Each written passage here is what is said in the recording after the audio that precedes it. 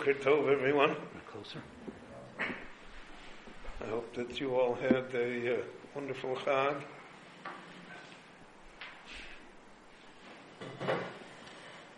Baruch Hashem, we're on the way to another Chag.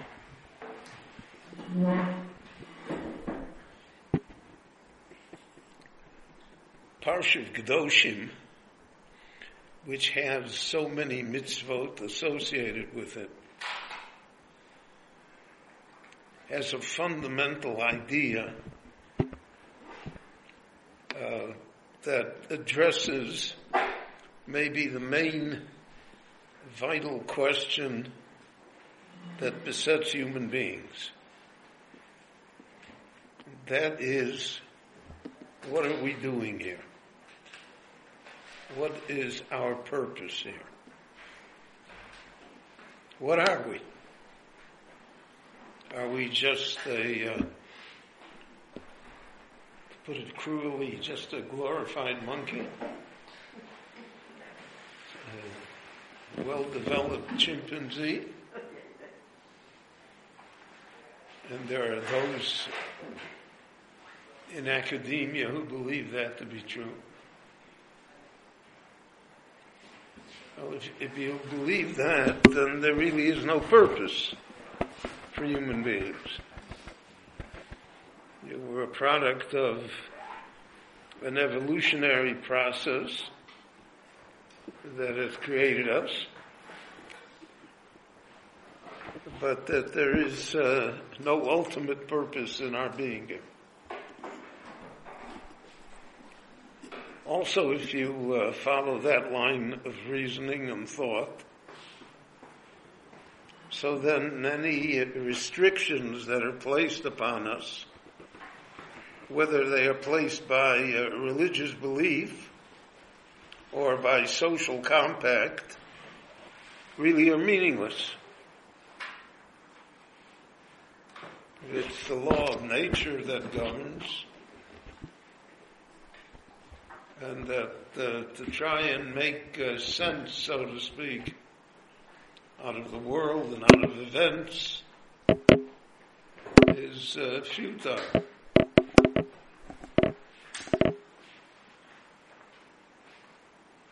Needless to say, that's not the Jewish traditional view of why we are here. Nevertheless, we find in Tanakh, find in Tehillim, that they were not afraid to ask the basic question. Hashem, God, ben odom ma'u sheteidoehu. Why should you care about human beings? What is your relationship to human beings? Enosh vatiskareu. A human being, and that you should remember, you should take into account. And then the psalmist records for us that we are fragile, we are mortal, we're imperfect. So then what's the deal here? Why should the Lord care about us? Now it's interesting that the Tanakh asks the question. One of the great points in true study of Jewish thought and in the study of the Talmud and in the study of the great commentators throughout the ages is that they were not afraid to ask the questions. And that simply because some of the questions did not have easy answers, and there were some that had no answers at all, did not deter them from asking the question.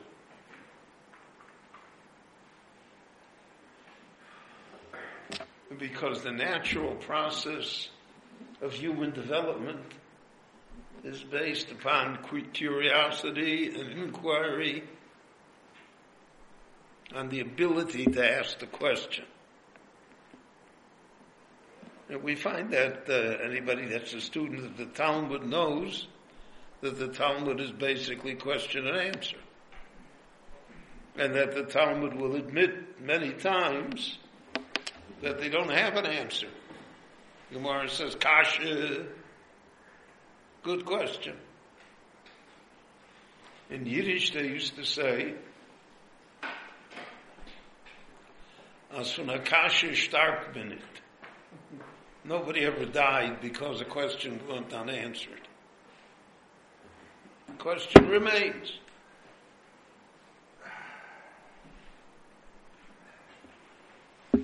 But to a certain extent, there are events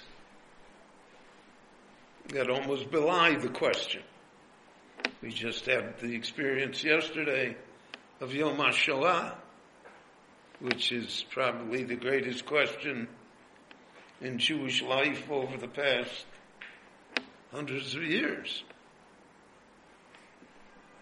It's a tremendous question.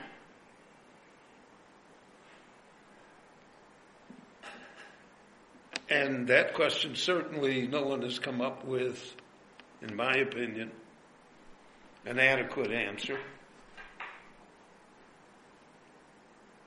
But the troubling thing is that the question is not asked. And if it's not asked, then it festers. And it becomes a deeper crisis than one that is expressed and attempted to be dealt with.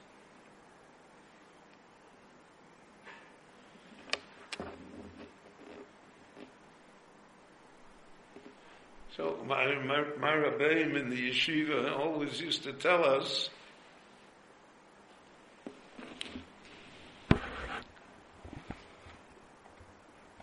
that there are many more good questions than there are good answers.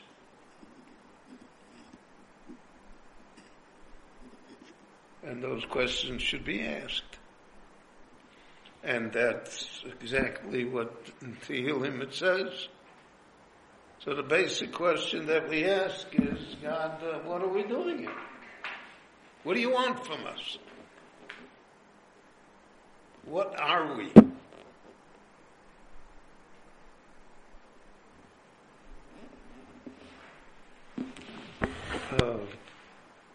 I would hazard to say that this question is rarely, if ever, addressed in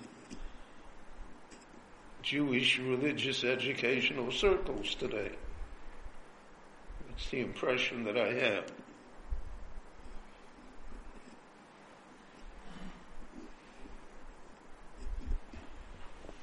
So the Parshat of Kedoshim came somehow to address that question. Vaydaber Hashem al Moshe Lemor, God told Moshe, tell the Jewish people. Lemor means to be repeated, to be expressed to the Jewish people. I'm going to ask a good question. You ask it of the Jewish people. They should be troubled by it. Kedoshim tiyu, ki kadosh ani Hashem Elokeichem. You should be kadosh, because I am kadosh, I'm the Lord your God. That sentence, so to speak, doesn't follow. You should be kadosh, because I am kadosh. And then I'm the Lord your God. It's disparate phrases. It's a run-on sentence that combines different ideas. So one idea is Kedoshim to you, right? You should be a holy people. So we had that before. Ratem tiyu li mamlechas kohanim v'goy kadosh. By Mamad Har Sinai, God told us you're supposed to be a holy people. So now he repeats it, Kedoshim to you. By Har Sinai, he didn't say why you should be a special people. He only said that I chose you.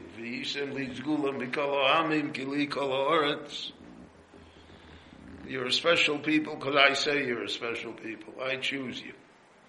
So sometimes that's a good answer. When we're children, when we ask the question why, too many times the answer is because. That's just the way it is. But here, the Torah advances and answers all of a sudden. Kedoshim to you, you should be holy, you should be sanctified, you should be special. Ki kadosh ani Hashem Elokecha. Because I am kadosh. That implies something regarding the nature of our existence in this world. It, so to speak, defines the reason that we are here.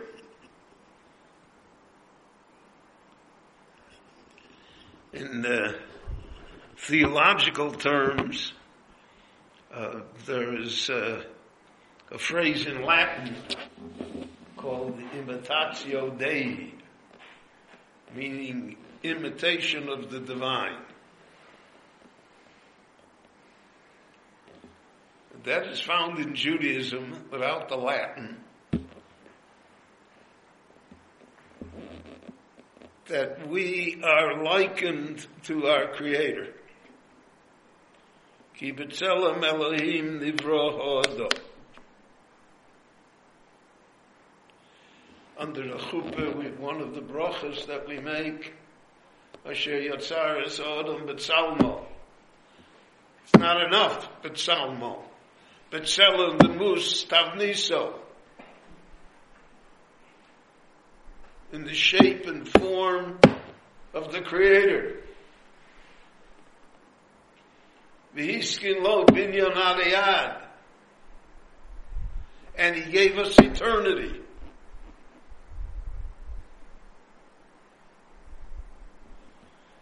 How do we understand that? We are not in the form of the Creator. The Creator has no form. One of the cardinal principles of Judaism is Ein lo dmus, ein lo dmus aguf, lo naroch elov kedushoso. We cannot estimate who God is and what it means is holiness. So what is the Torah telling us here? You should be kadosh because I am kadosh and I'm the Lord your God. So the Torah comes to give us a definition here of our purpose in life. Our purpose in life is for maybe lack of a better word, a partnership with God, an imitation of God. We're the little God.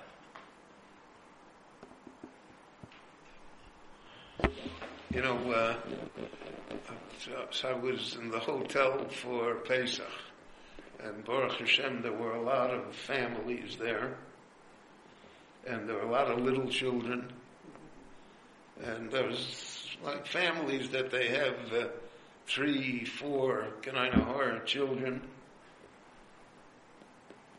And many of them, the children are dressed alike. The parents like to do that.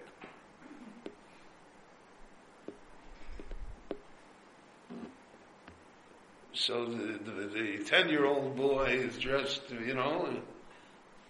the 6-year-old and the 4-year-old, and even the infant. And that's a natural instinct within us. To a certain extent, we all want to be our parents, even though we don't. We always want to be somebody else. somebody greater than us. There was a marketing campaign in the United States when Michael Jordan was the great basketball player. Mamish wanted to Gedolim. So the slogan was, "Be like Mike." How can I be like Mike? He's 6'6" and I'm 5'6". And he can jump a mile and I can't, what are you talking about? Be like Mike.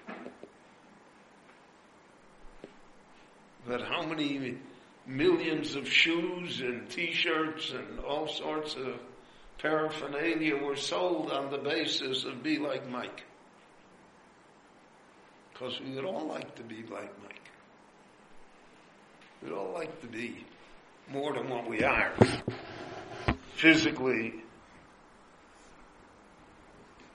And that's true morally as well. There's an innate nature within us that wants us to be holy. It's called our conscience.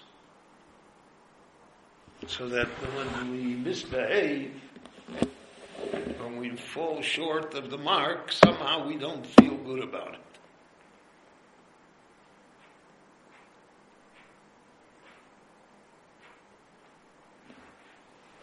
That peace within us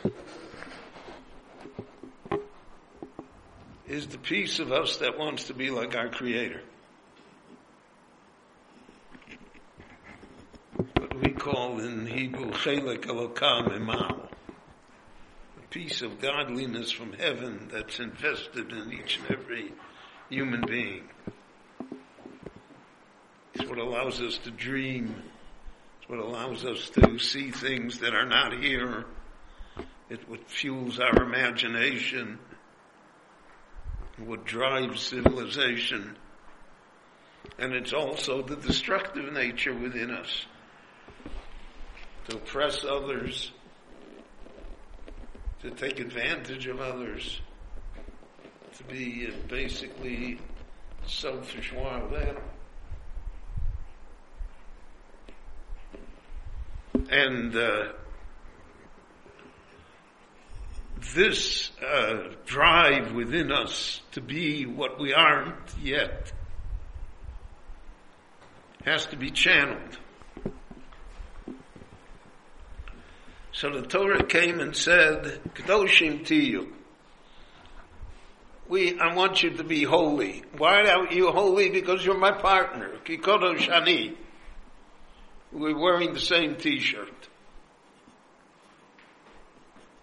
It's the same company. We have an identical purpose. To advance life, to advance civilization. And the way to do it is to imitate me. So in this Parshat, we have many, many laws, many, many mitzvot. But the rabbis put it very simply. Mahu rachum afato rachum. Mahu chanun afato chanun. The Lord is gracious, we should be gracious. The Lord is tolerant, we should be tolerant. The Lord created such a magnificent world with all sorts of different people in it. So we should be able to bear also a world that has all sorts of different people in it. Which is the basis for the halachas of Ben Olam L'Chavero. In Pirkei Avos it says, Ne'emanu ba'al malachtecho she'yishalem lecho schar pu'asech. You can rely on the owner of the company that he will meet the payroll. That he will pay you for your work. Because of that, we have a mitzvah in the Torah of lo solin pula schar sochir itcha. You're not allowed to withhold wages. You're not allowed not to pay your worker on time. Because we're imitating the Creator. The Creator pays on time. He's nemon, he's trustworthy. So you have to be as well. The Gemara quotes many times, I mentioned it this week, there are no obscenities in the Hebrew language. The Torah goes out of its way not to say negative things. So it says, Sabahema HaTahora, the animal that's Tahor, there's Asher Einenu Tahora, and which is not Tahor. Now the Torah doesn't waste words. So it should have said it's a Behema Atmeya. But the Torah doesn't speak that way. The Torah doesn't speak negatively. It doesn't speak unnecessarily. So that's an imitation of God. And Chazal always said that doing an Aveira, God forbid, sinning is a desecration of the relationship between God and the human being. Because we're supposed to imitate Him. The more says we have Achnosas Horchim, Bikur Cholim, all of that is we learned from the Avram Avinu learned that from the Ribono Shalom. Nichum Avelim, what we consider to be societal norms, the Torah has placed them as commandments so that they become an imitation of the Creator. And that is the bond that is between the people of Israel and the God of Israel.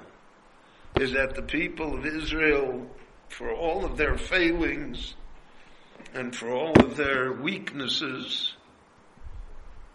and for all of the fact that they are mere mortals, are partners.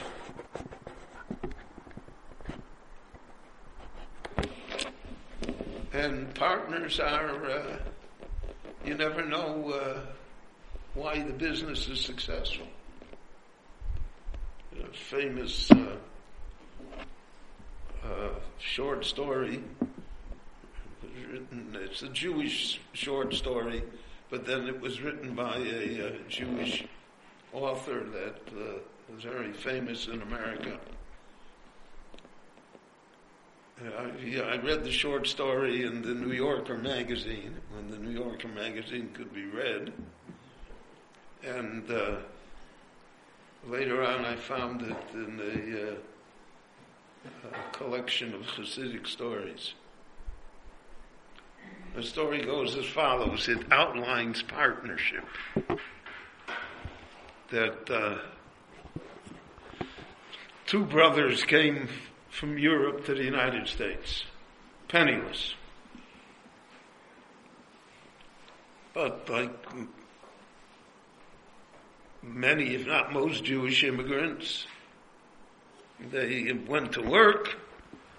Eventually, they bought a little grocery store.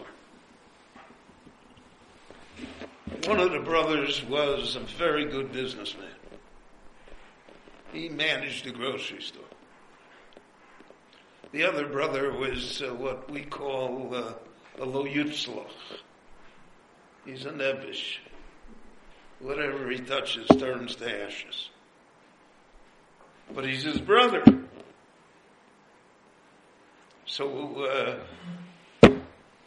the brother who is successful and is building up the grocery business gives a job to the other brother to keep him busy and to justify the fact that he's paying him a salary. So there used to be little gumball machines in every grocery store. You put a penny, you get a little gumball. So he gave him the franchise to take care of the gumball machine. So in the overall grocery business, the gumball machine is 1/10 of 1% of the income. But the brother is happy. He's taking care of the gumball machine. Meanwhile, the other brother develops the business. They buy a second grocery store. They buy a third grocery store. They open supermarkets. They become a citywide chain, and then they become a national chain. Enormously successful. And in every store now there's a gumball machine. And this brother takes care of the gumball machines, and he put his children into the gumball machines. And again, the gumball machines are pennies in the overall balance sheet of the company. Then what happens is that the successful brother passes away, and his son takes over the business. And the uncle with the gumball machines keeps on coming into the office to report on gumball sales.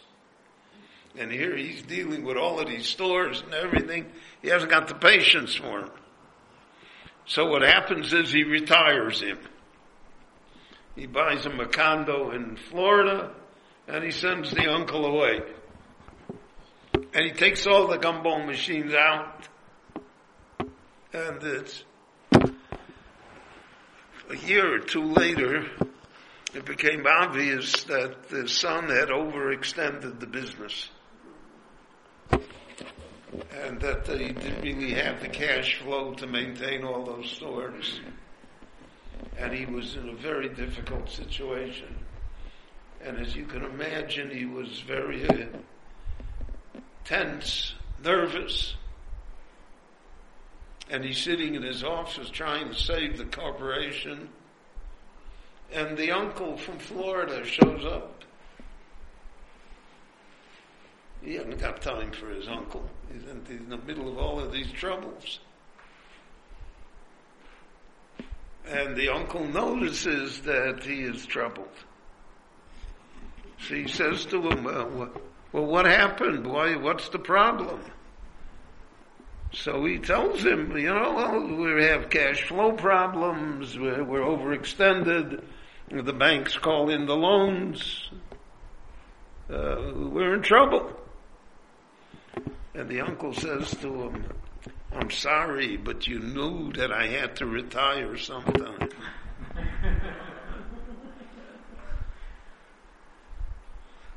So there's a moral lesson to that. It's the gumball machines that kept it going.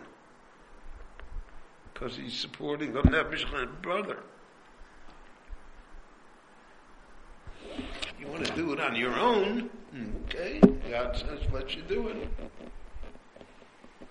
Partnership's a partnership. So the Torah tells us all of this, right? Let's imitate God. God would want you to have a gumball machine in your supermarket. Why not?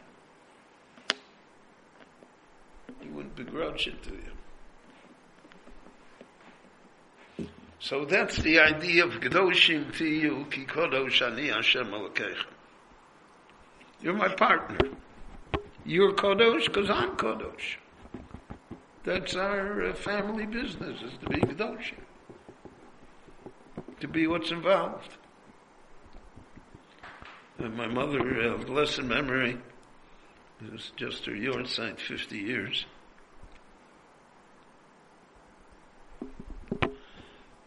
She was a very clever woman, but she was a very strong woman.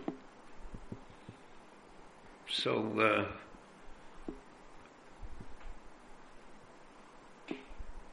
my parents took me out of public school in 7th grade and put me into the Jewish school that then was just starting in Chicago. So a lot of nice people in Chicago came to visit, and they said to my mother, you're making him a cripple. because the education won't be as good, and he won't be able to go to college, and he could be a doctor, and now you're ruining his chances. So my mother said to them, I don't think so. She said, I'm putting him into the family business. So they said, what, family, what's the family? She said, we're in the family business. Our family business is Torah. We're generations Rabbonim, we're generations teachers, we study Torah. That's our family business. I don't have to worry about it. We'll be in the family business. So the Rebbe Shalom gave us a big family business. It's called Kedoshim Tiyuh. That's our family business. And Ki Kadosh Ani Hashem Elokeichem, because we're doing it like the founder. Sometimes I remember when I went, I was with the OU, so when Hershey chocolate came under the OUs, I went to visit the CEO to draw up the contract with him, etc. Magnificent office, and he had a full wall portrait of old man Hershey. And he said, we have to live up to that portrait.